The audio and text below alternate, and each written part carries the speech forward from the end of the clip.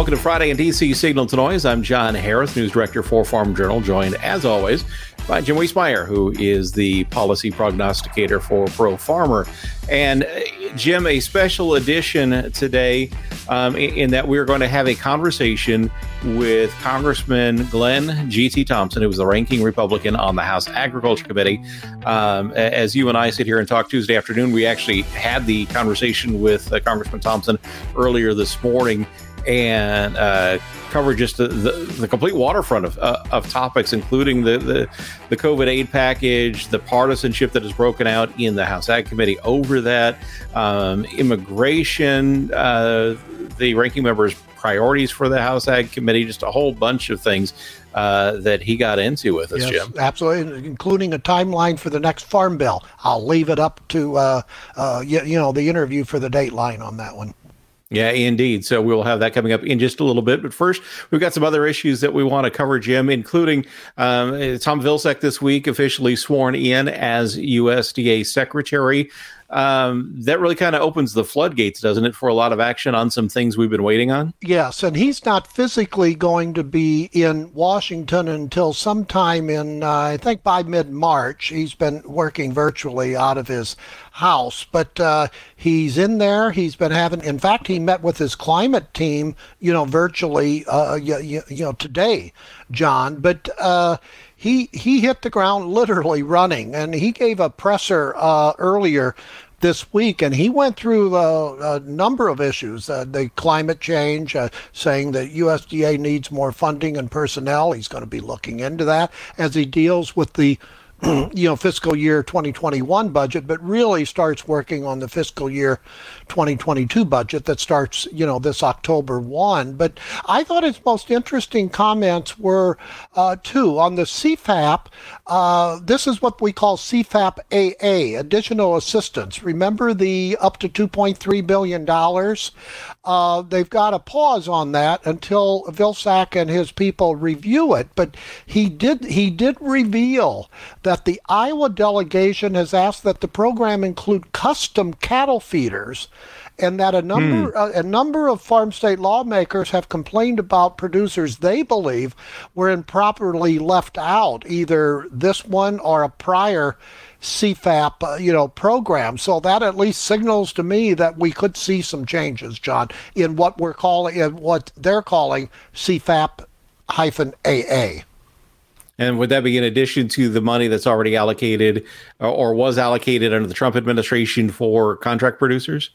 Well, it could modify that. You recall that, a little over 90% were for contract producers, primarily poultry. I think they're going to be looking into that. And I don't know about the dollar amount. I keep hearing maybe they found some more money. So I do expect some changes, because Vilsack kept on saying he wants the CFAP program be made equitable. There's that word that keeps coming up almost every single day by almost everyone in the Biden administration. Equity, equitable. For the first time, I heard Vilsack use the word food nutrition security rather than food security. So there's little shifting under how they're talking that. But he also said that USDA Inspector General, Phyllis Fong, told the House Ag Appropriations Subcommittee earlier this week that her office is investigating reports of improper payments for CFAP. Really? So that's going to be interesting to follow as well. That is. And the other piece of this is that CFAP 3, the part that was approved by Congress in December, is also effectively frozen as USDA has not put forth rulemaking on that yet. Do we get closer to that becoming freed up with Vilsack now being in the chair at USDA? Yeah, I think we should hear it, pretty soon, because as we keep on saying, that was legislative language. So I don't know how much wiggle room they have on that one. Recall that's the $20 per acre, general payment for eligible crop producers and things like that. I really don't think that they have much wiggle room, but we'll see, because this is an administration that likes a lot of changes. So we're going to see. Yeah, indeed. Theo asks on the comments, what states would be most affected by the custom cattle feeding? I haven't seen much in the Midwest of that.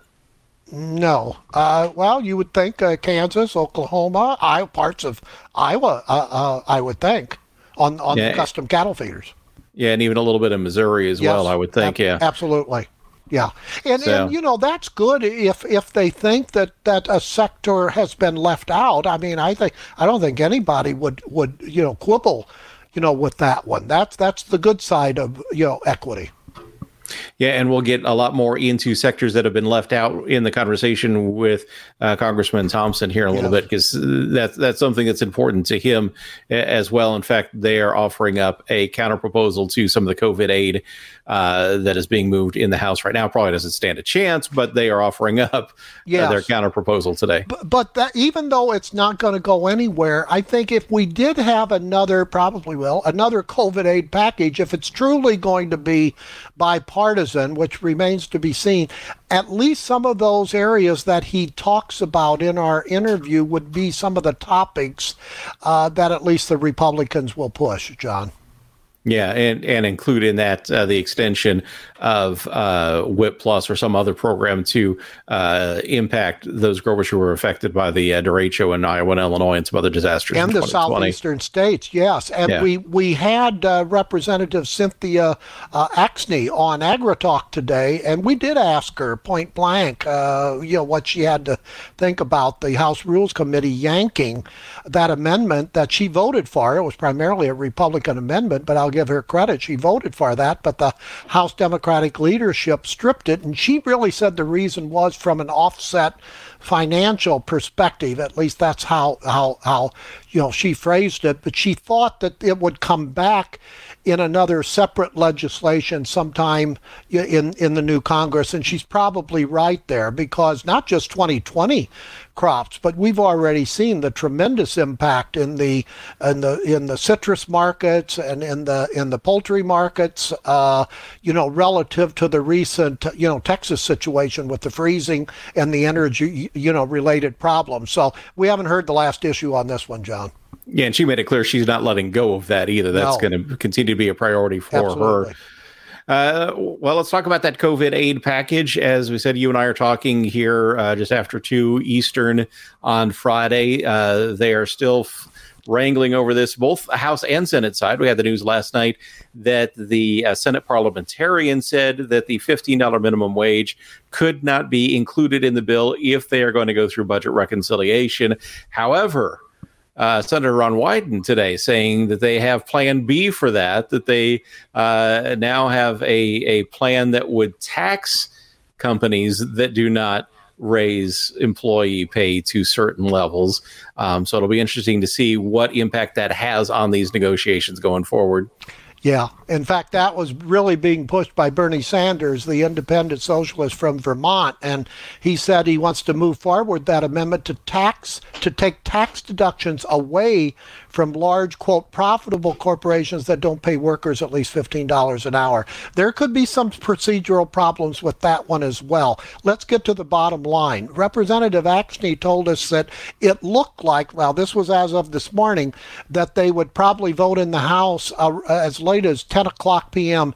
Eastern time. And I'm not going to be shocked if it's even put until Saturday, John. I mean, but I think it'll be done either late tonight or sometime, Saturday. And it has the, minority farmer, provisions by ethnic, classes, etc. in there. But it doesn't look like there's any major surprises, although some offsets were very, interesting in the Republican counter package of what they took out of the Democratic package, and we'll let Congressman Thompson speak for himself on that one, but it's revealing. It is quite revealing, and I think folks will appreciate his conversation about that. A couple last things before we get into that conversation with Congressman Thompson. One is that the House Ag Committee had their first real hearing yesterday. It focused on climate change. Your observations, Jim, did we learn anything substantial about where the Biden administration is headed on climate mitigation for agriculture? No, there's just the full frontal, attack on that topic, but very few details. And that's normal. This thing is going to be multi-year, multi-dimensional, John. But G.T. Thompson told us while he definitely agrees that climate change is a problem, he definitely, and along with a number of other Republicans, disagree on the strategy. So again, that's another key issue that the ranking member talked to us about.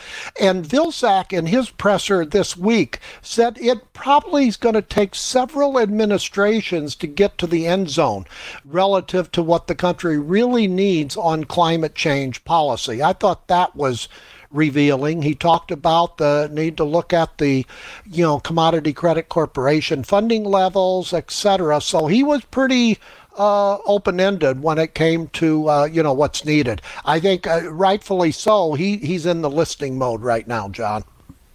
Yeah, which is a good thing. I mean, yes. They should be, but at some point they're going to have to put forward at least what they're thinking at this point, so people can start constructing around that and talking about what they want to modify around that. Right now, it's just a completely open black box with nothing really to grab onto and work from.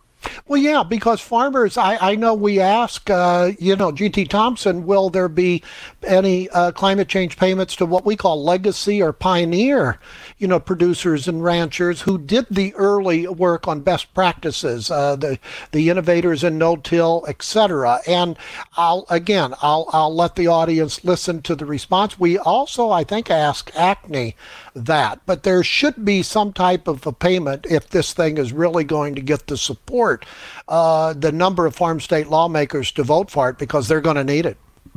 Yeah, indeed. And I think USDA would be well served to say, hey, this isn't a final plan, but here's where our thought process is now.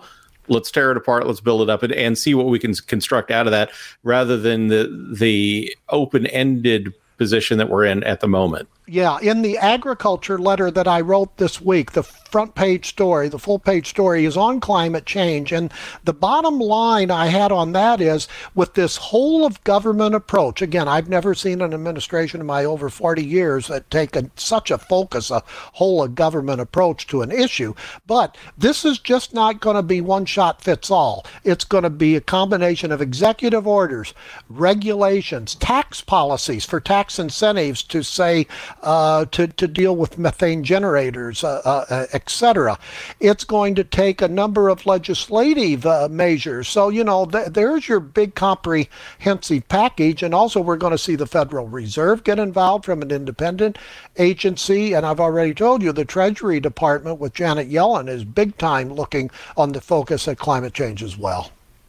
Well, in fact, the Climate 21 plan that was part of the transition document even calls for things like lower crop insurance rates if you take certain climate mitigation for the best actions. Practices. Yeah. Yes, for the best practices. That tells you how comprehensive they're looking at this. And speaking of crop insurance, you've got some notes on that we need to be watching in the coming week. Yeah, as of this morning, the spring crop insurance price was projected at $4.58 for corn. That's up from $3.88 last year, and $11.86 for soybeans. That's up from $9.17. Wow. The highest level since 2014 and 2013, respectively, John. So premiums will be up sharply. The premiums will be up sharply, but protection will be up sharply as well. That's a good side. That's a good thing, yes. And what we're telling farmers and pro-farmer, the farm safety net selection can dictate some of your crop insurance options. So be careful. The supplemental coverage option, or SCO, can't be elected with the ag risk coverage. The new enhanced coverage option, or ECO, covers up to 95% and may be elected regardless of your safety net choice. Bottom line, those crop insurance agents are fantastic. So check with your crop insurance agent. And also go out on your university decision, desk. Texas A&M has a good one. University of Illinois. Your land-grant college should have one where you can plug in your own variables, to decide. It's not an open and shut case. We cannot give a blanket recommendation. Yeah, it all depends on your situation. So Yes. consult those experts and have them run the numbers different ways to find out which is going to be the best option for you. And time quickly running out on that too. Next week is the deadline? It is, absolutely. Yeah. So, you've got time still, but do your homework. All right, indeed. All right, well, it's time for us, Jim. Let's turn it over to that conversation. Here's our talk with Congressman Glenn G.T. Thompson, the ranking member of the House Agriculture Committee. Well, Congressman Glenn G.T. Thompson, ranking member of the House Agriculture Committee, we appreciate you making time for us to get into some of the issues that have been mounting in the House Agriculture Committee. And I want to get to the the proposal you put forward, the Republicans put forward yesterday on stimulus. But before we get into that, I think we really probably, Jim, need to talk about the backstory of why this came about, and Congressman, if you could talk about some of the quite frankly partisanship that we've been seeing in the House Agriculture Committee in just the first few weeks of the 117th Congress. Yeah, I'm in my 13th year serving on the House Agriculture Committee. It was my first pick. Obviously, I'm from Pennsylvania. It's our number one industry. It's certainly the largest industry in my congressional district, and I've always, it's been great to serve on the Agriculture Committee because we really are known as the most bipartisan committee in Congress. But unfortunately, it hasn't been a great start in the 117th Congress. And it's because of the influence, I think, of the Democratic leadership, really putting controls and expectations on my colleagues across the aisle in agriculture. We did a 8.5 hour budget reconciliation markup where we presented, the Republicans presented a lot of different amendments, good amendments. These are amendments that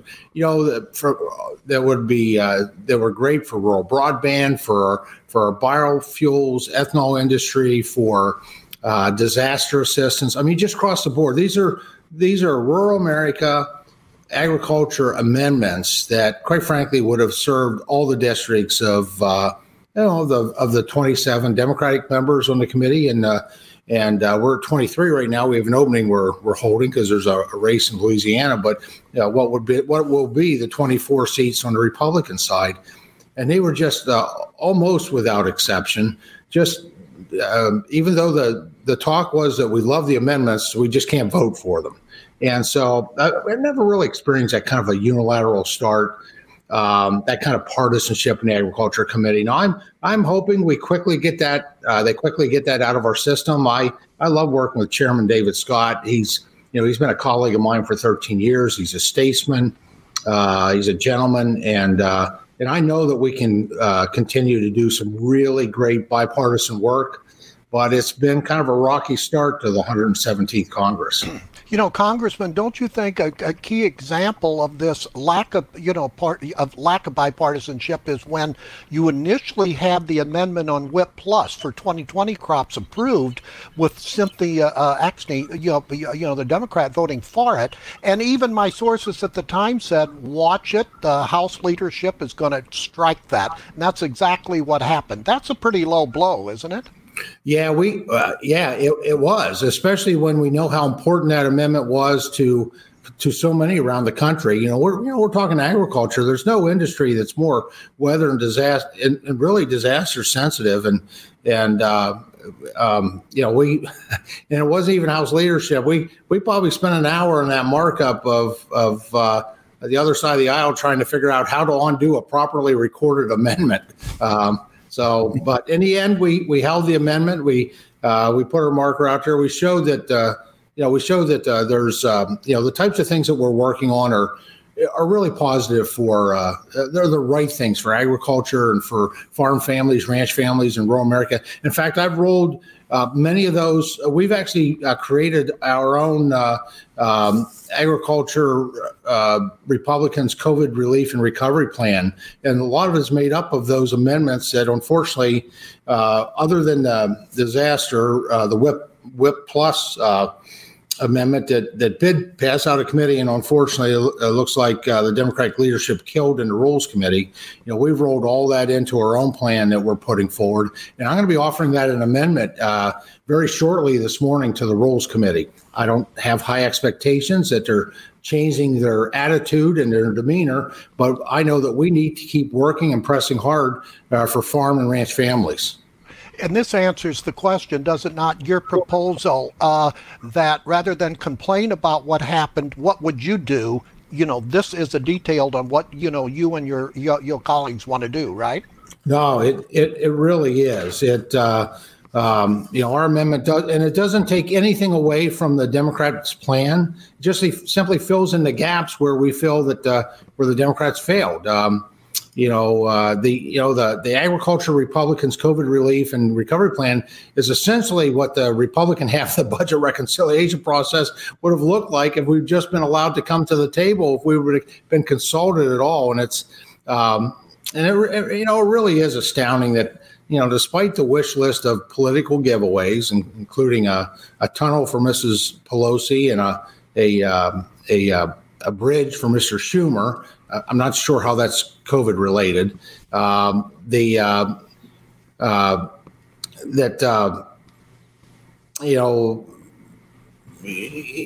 Democrats somehow managed to forget the backbone of our country, which, we know that's farm families and rural communities who provide the food and the fiber and the energy resources, all the things that are essential in life. They really come from rural America.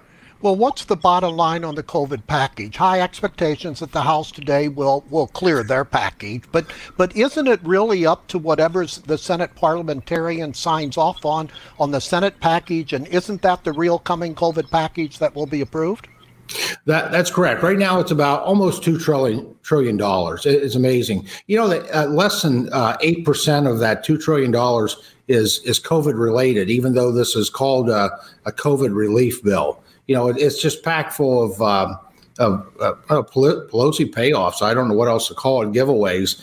8% of it, I think, are around 8%, no more than 8%, are things that we could probably all agree upon, and we could, I will say the offset, because the amendment I'm offering today is fully offset. And it's offset by cutting back on those transportation grants that were put into the bill to pay for Mr. Schumer's bridge and Mrs. Pelosi's tunnel. So we wanted to put forward our plan in a fiscally responsible way, and we've done that. I'm not optimistic, obviously, at all. You're right. This is probably going to pass out of the House today or tomorrow. Now, I will say the parliamentarian in the Senate did weigh in, on my understanding, and they did strike out the $15 minimum wage, but it's still just packed full of just awful things that aren't really designed to help the American people dealing with this coronavirus. And then it will come down to the Senate. The Senate's going to have to pass this with they'll be able to pass this because it's budget reconciliation with 51 votes. But, I've worked with some of these senators and a couple of the Democratic senators. And I'm going to be shocked if they support this, given the waste and everything that's in there.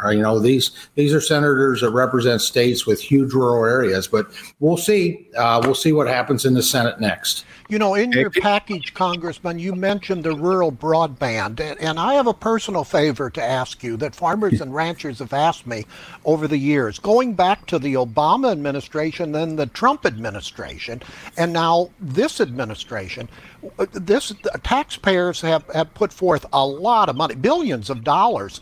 Is there a way you can ask for an accounting of where those prior fundings actually went? Because some farmers suspect that may be getting into other areas of the state.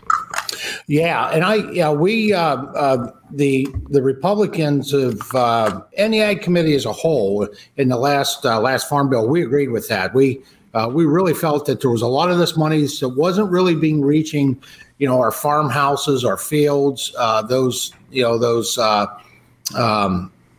last mile areas where we have no connectivity. They were being used to rebuild systems that we'd already invested in the past. And maybe, obviously that, and we know that this is a difficult issue because of how this technology has evolved so quickly. And we know today, that we need to fill the digital divide. And that last mile where we don't have connectivity, or quite frankly, we don't have sufficient connectivity to be able to handle the platforms of the broadband with, so that we can do precision agriculture, so we can do commerce, online sales, and so that we can have online access to healthcare and to education. So, I certainly have heard that. I hear that from the farmers and ranchers. The other thing is perhaps we need to take a look at not doing this. We made a lot of progress, and I've seen that progress. We got a long ways to go, and I'm not sure the piecemeal approach that we've been using is the best way to do it. When you think about it, we invest in, broadband connectivity kind of snuck up on us, right? I mean, it really did. 10 years ago, we said connectivity. That would have been, even 10 years ago, that might have been Sunday dinner with the family coming together.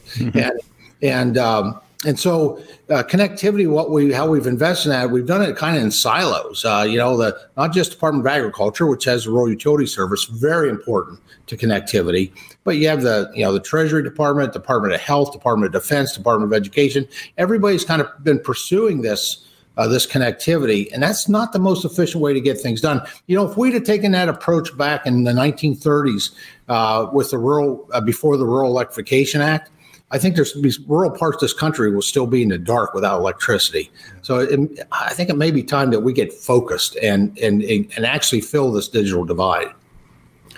Congressman Jim mentions that broadband provision in the amendment you plan to introduce later today. Can you walk us through the other provisions of that amendment? Honored to, actually. Thank you for asking. We're looking for obviously the broadband, that amendment is $800 million on top of what we invest now to address the urgent needs of rural broadband connectivity. There's $1 billion in there to support our biofuels producers who've been dramatically impacted by this pandemic. I mean, people just didn't travel for the majority of 2020, and what that has done to our biofuels producers. There's $2.1 billion in there for rural health clinics, hospitals, public safety facilities, schools, and other essential community facilities. We've got a $300 million to improve access to USDA services impacted by COVID-19. More than ever, we need those NRCS folks, those FSA. We need them on the fields. We need them sitting down in the farmhouses. We need to be helping. They're navigators that can help our farmers and ranchers make the best possible decisions for their operations. We have money in there to expand farm safety education. That's obviously safety is always incredibly important, and that extends it actually to our agricultural processors. And then part of this doesn't cost a thing. It just is really directing the Biden administration to get off their butts and unfreeze this coronavirus food assistance program round 3. Round 1 and round 2 have been instrumental. We know that works. This is not brain surgery. And I've got somewhat of a promise from Secretary Vilsack now that he's confirmed that, that he knows that this is important as well. We've had those discussions. It does extend some disaster relief for producers impacted for losses in 2020. And again, as I said, the pay for the offset for that, it reprioritizes some of those transportation grant funding away from perhaps out of a tunnel outside of San Francisco and a bridge in New York. And as we talked about that WIP Plus extension amendment that was killed by the Rules Committee, obviously that assistance for the derecho in Iowa and Illinois and some other disasters in 2020 is needed. Is the Ag Committee going to be revisiting that at some point? We will. And in fact, we've put this within the disaster, some of the disaster relief as well. Yeah, those states, Illinois, Iowa, significant damage back in, it was in the fall. And, not just to crop fields, but to, some of the buildings, barns. And we were so pleased and quite frankly, so excited. This budget reconciliation bill was marked up in almost every committee in Congress. And I think the Agriculture Committee was was the first one to, the Republicans in the Agriculture Committee were the first ones to get an amendment adopted. It was which was great. It was great for my member. I have such great members. I have to mention just real briefly. There's 50 new freshman Republicans that came into the House on 117th. Their number one committee choice was agriculture. Really? Which was pretty impressive. We rarely see that. And so, one of the hardest things I've had to do with the steering committee was the seating on the agriculture committee and picking from all that interest. And we do it. We have great members that are experienced, they're passionate, they're just dedicated to rural America and agriculture on my side of the aisle. And here's the good news. There are quite a few Republican freshmen who didn't make it onto the committee, and they're going to be agriculture advocates. And I'm going to make sure that through our membership services, we're working with them as well, so we can that they're doing their best for agriculture back home in their districts. And that should help you in the coming new farm bill debate, whenever that happens, right? You bet. I don't expect it. I expect it in 2023. There's some that are a little more pessimistic about that, but I think we have a responsibility that the Farm Bill has such an impact on rural America, obviously farmers and ranchers, but rural communities from all aspects, that we have a responsibility to reauthorize in a timely manner. What are your priorities going into the 117th Congress for the Ag Committee? Well, it starts out with this CFAP 3. Getting this out the door. We voted on that. Congress approved that in December 21st. President Trump signed that on December 27th. USDA is well experienced with getting that money out to the farmers, producers, and now there's opportunities for processors. So that's obviously is number one at this point. Number two, we have to learn the lessons from 2020.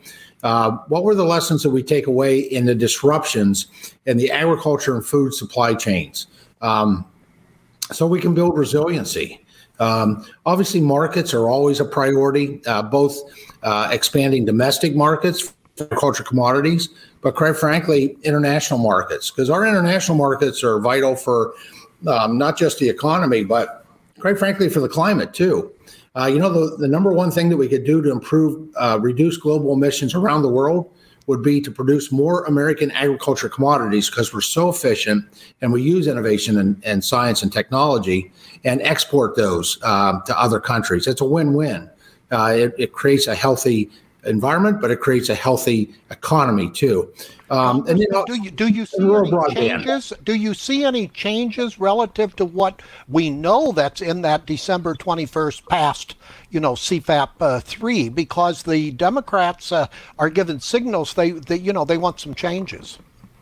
Well, it would have to come back. If they were going to make changes to that, it should have been made. They should have put it into this package that they're jamming down the throats of not just Republicans, but American families all across this country. So there may be some different interpretations. There may be some different administration of the CFAP 3, obviously under with Secretary Vilsack, in the Biden administration. But I think largely I'm expecting with the Coronavirus Food Assistance Program 3 that that the lanes stay the same. They may take a different approach. They may take a different interpretation. But you know what? We're going to do great oversight. I've got a long history of working with Secretary Vilsack. I did that for 8 years when he was in the Obama administration.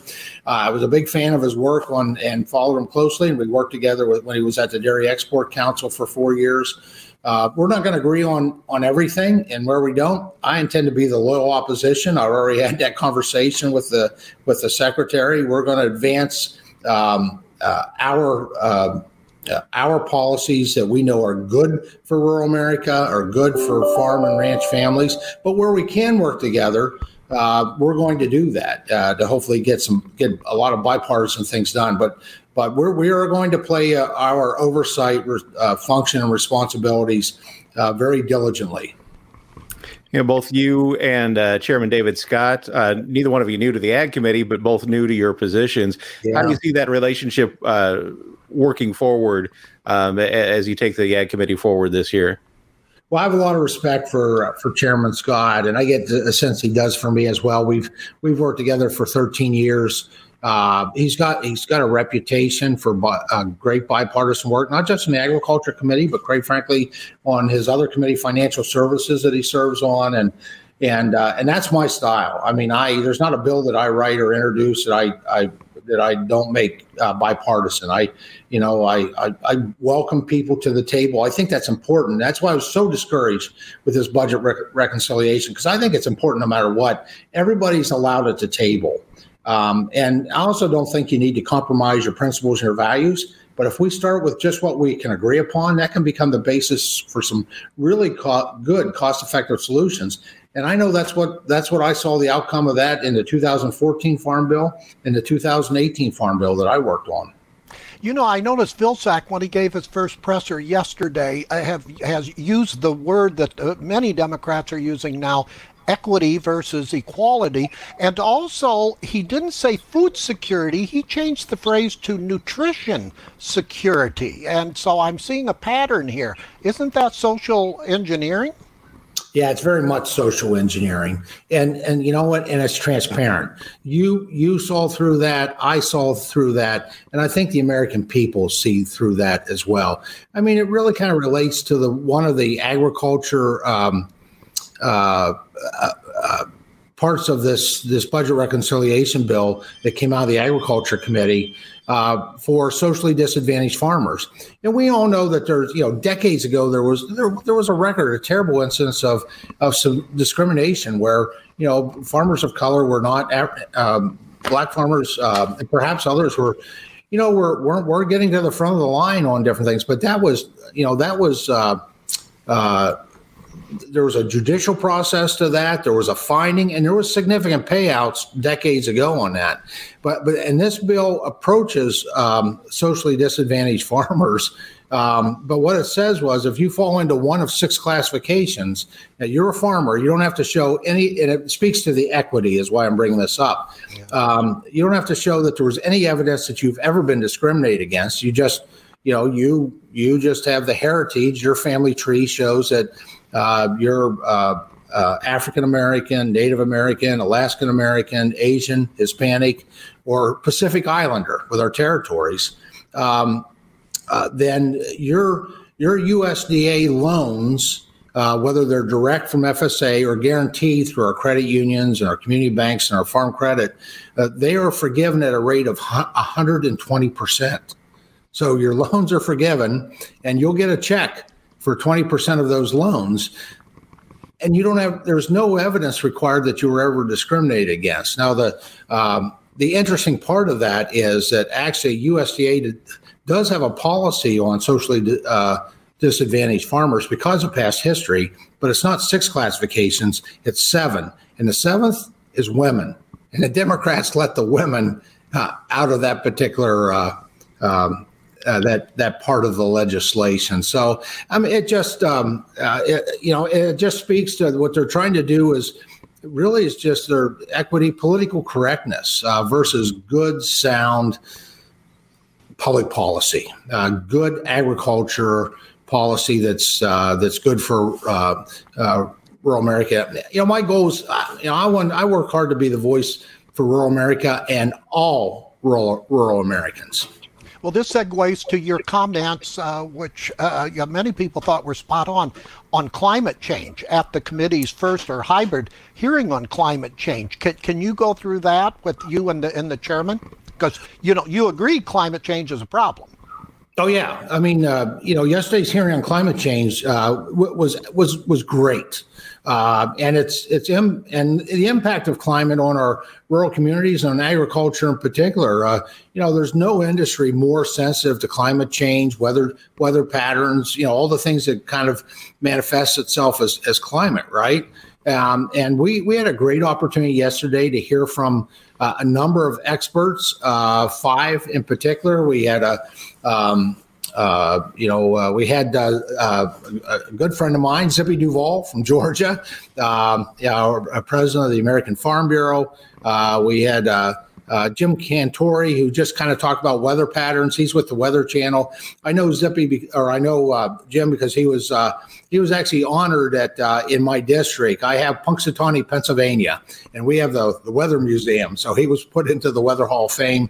And he's another great candidate. We had Mr. Schellenberger from from California, Berkeley, California, who wrote a book, Apocalypse Never. He's an environmentalist, but he recognizes that what agriculture, what we do in rural America is really offsetting greenhouse gases. And he agrees with me that we shouldn't be talking about this as a climate crisis or in terms of being a climate, one of my words I use, climate crier. And we shouldn't be climate deniers either, because we know the climate has changed over the course of recorded human history and before. But we ought to be climate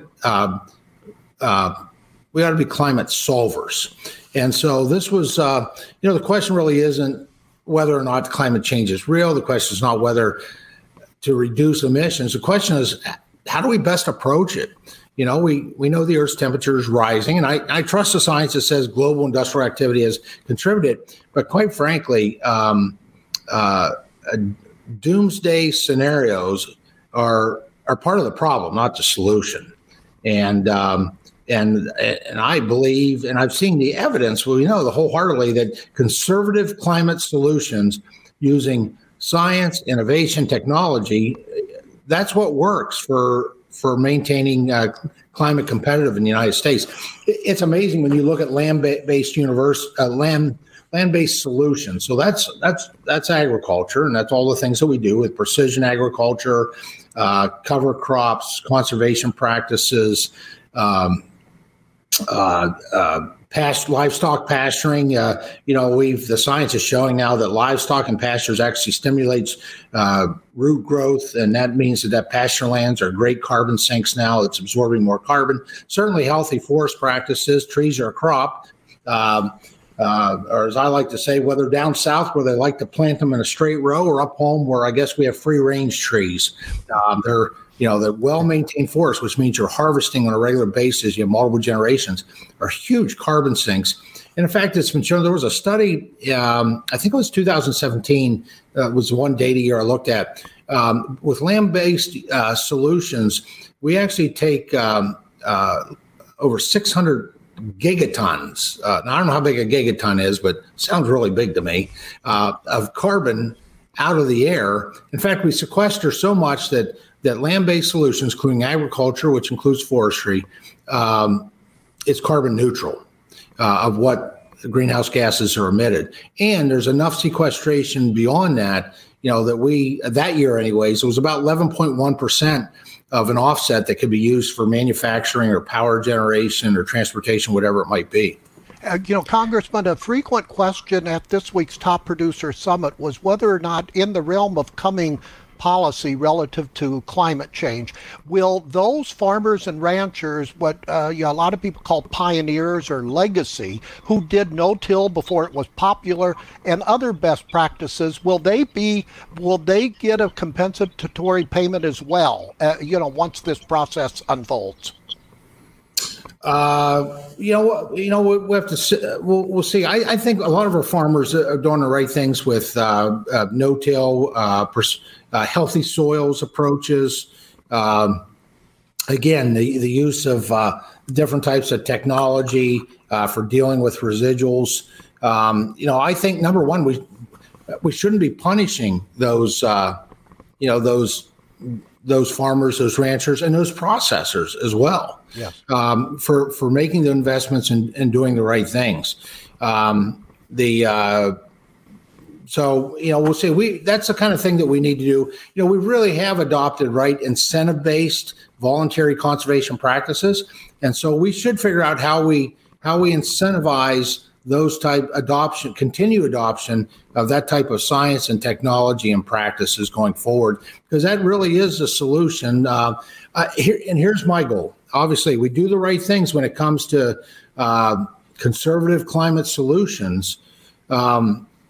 We can, and we're able to, with the goal of not just a healthier environment, but a healthier economy, that some of these mitigation factors that farmers may be using should, and there already are in some situations this is occurring, become revenue lines, supplemental revenue lines for our farmers and ranchers. Congressman, if we can hit one last topic before you have to go. That is that the Biden administration has put forward their comprehensive immigration reform package. There's a bill in the House, 8-year path to citizenship. Farm workers get a fast track in there. No expansion of H-2A. Calls for the end of the ag exemption for overtime. Those are some of the highlights. What is your reaction to that bill, and will you be seeking any changes to it? Oh, you bet. I'll be seeking changes and alternatives. When you, at least what I've seen so far of it, when you wait, it's not it's a net harm for rural America and for the agriculture industry. Obviously, we know no changes to H-2A. We know that H-2A doesn't work for largely for year-round agriculture practices, dealing with things like dairy, livestock, other year-round commodities that are out there. We also know that that's such a cumbersome process. Sometimes till the process happens with the H-2A, the planting season, the harvesting season, we've missed the sweet spot of where we need it for agriculture. So there's definite needs are there. Government. And the Biden administration is continuing to do what the Obama administration did. I mean, they want to control what wages are paid, how many workers are brought into the country. I think one of the biggest problems when it comes to agriculture is we administer these programs through the Department of Labor. Department of Labor just really looks at numbers. We need an ag workforce immigration policy that is administered, I believe, through USDA. Because that's where the professionals are when it comes to knowing what it takes to make sure that this country has the food and the fiber that we need to maintain food security, but also to have a prosperous, a robust rural economy. We're going to be doing, there is a proposal that's being put forward once again. It's the bill that passed out of the House last time. I kind of held my nose and voted for it in the 116th Congress. There were some good parts in it. At the time, I was really had some concerns, but I also knew it was in the 116th Congress. It was the only train leaving the station. And I was counting on the Senate to improve it. Well, the Senate's now 50-50. With Vice President Harris making up the difference. I don't have as much confidence in the Senate. So we're taking a step, though. We want to come to the table. And so early next week, we're going to be bringing in one of the sponsors of that bill and staff to brief all of our Republican members and our staff on the House Agriculture Committee. We don't have direct jurisdiction, obviously, over immigration policy. It doesn't come out of our committee.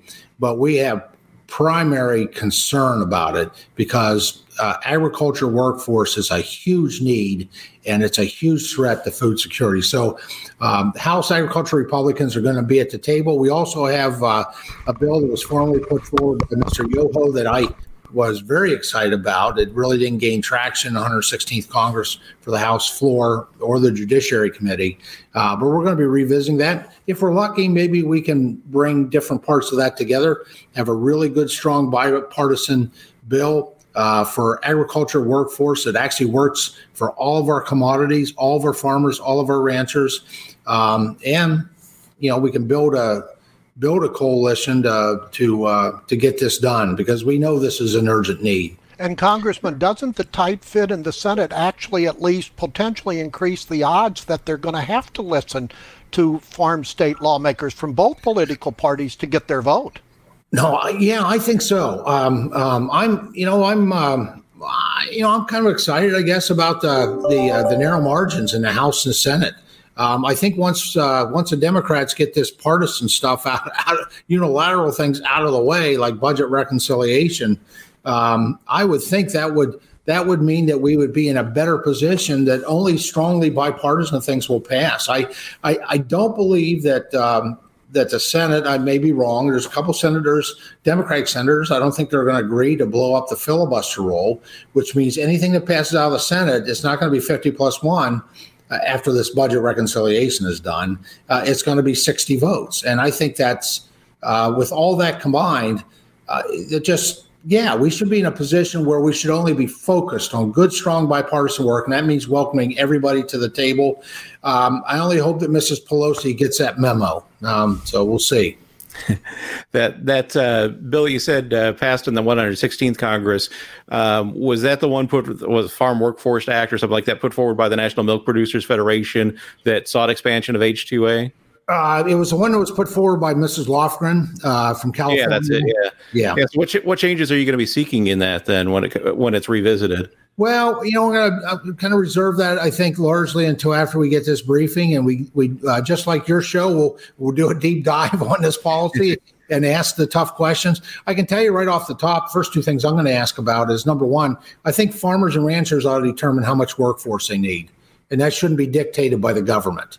We should trust the people in the fields, on the farms, in the pastures and ranch lands for that. And number two, having a set payment dollar amount per hour dictated by the government, there's so much diversity and economies of scale and the economics of between every commodity. That just that broad brush, that cookie cutter approach to setting payment rates doesn't work. I anticipate if we had that, some commodities are going to be desperately needing workforce, but because of what's going on, they can't afford to pay that. It just, the economics doesn't support it. So those are at least two of the things I'm going to be drilling down deeply with this particular bill and checking my concerns against it. Real quick, Congressman, do you support the House move to end the ban on earmarks? Because some people say that when you look at the history, that could, if done right, that could actually increase a number of votes for some bills, such as in the infrastructure and transportation area. Yeah, we had earmarks my first 2 years. I was elected in 2008, and the last year for earmarks was 2009, and we had earmarks 2011. Yeah, we had two earmarks in 2009, 2010, and they went away in 2011. I thought that we were actually doing them fairly well. There were some other improvements I'd like to make. I like the fact that you had to publicly disclose earmark requests, and we were required to put those on our website so that our constituents could see what the requests were. And then I like the fact that, quite frankly, we had to disclose what earmarks that we were supporting in the end and putting forward. I think transparency is a great sanitizer to some of the corruption in the past. Call it corruption, call it bad government, whatever, call it fiscal irresponsibility. There were a few other things I would have liked to see. I think if I had the ability to and had the control to be able to revisit this, if you've got a request, because we are responsible. We're responsible for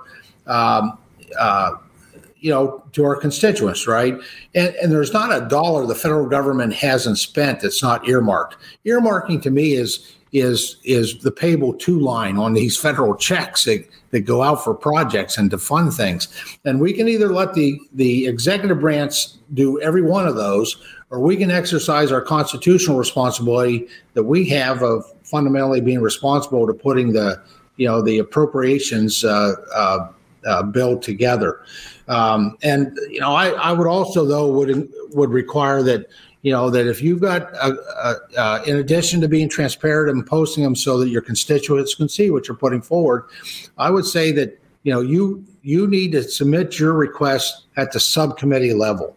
That way it's scrutinized and voted on in the appropriations subcommittee and in the full appropriations committee. And that's both the House and Senate. So there's 4 votes already. And then it goes to both the Senate and the House floor.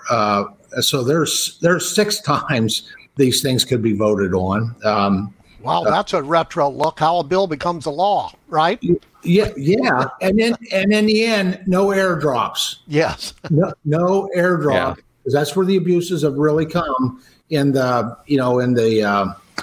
conference report. So, but those are just my ideas because I do think we have a constitutional responsibility, and I'll be honest with you, I think the House should do its constitutional responsibility in terms of, instead of turning that over to any executive branch. I don't care what party's in the White House. Congressman Glenn G.T. Thompson, ranking member of the House Agriculture Committee, you've been incredibly generous with your time. We greatly appreciate it, and offer an open invitation. Welcome here to join us anytime here on DC Signal to Noise. Jim, John, thank you so much. Really appreciate it. I look forward to coming back on the show with you. Jim, remarkable conversation there with Congressman Thompson. And again, as I said, I greatly appreciate his time and generosity there in talking with us. And I'm sure he will be back with us much more over the course of the 117th Congress. Yeah, and I think I got him right. I thought a real good nugget in our interview, John, was when he revealed that of the, what did he say, 50 new members in the House, to be on the Agriculture Committee was the number one choice of members. You haven't heard that for a while. Now, that's interesting. Well, I didn't get a chance to ask him exactly what was driving that, but from my perspective, I think it's a couple things.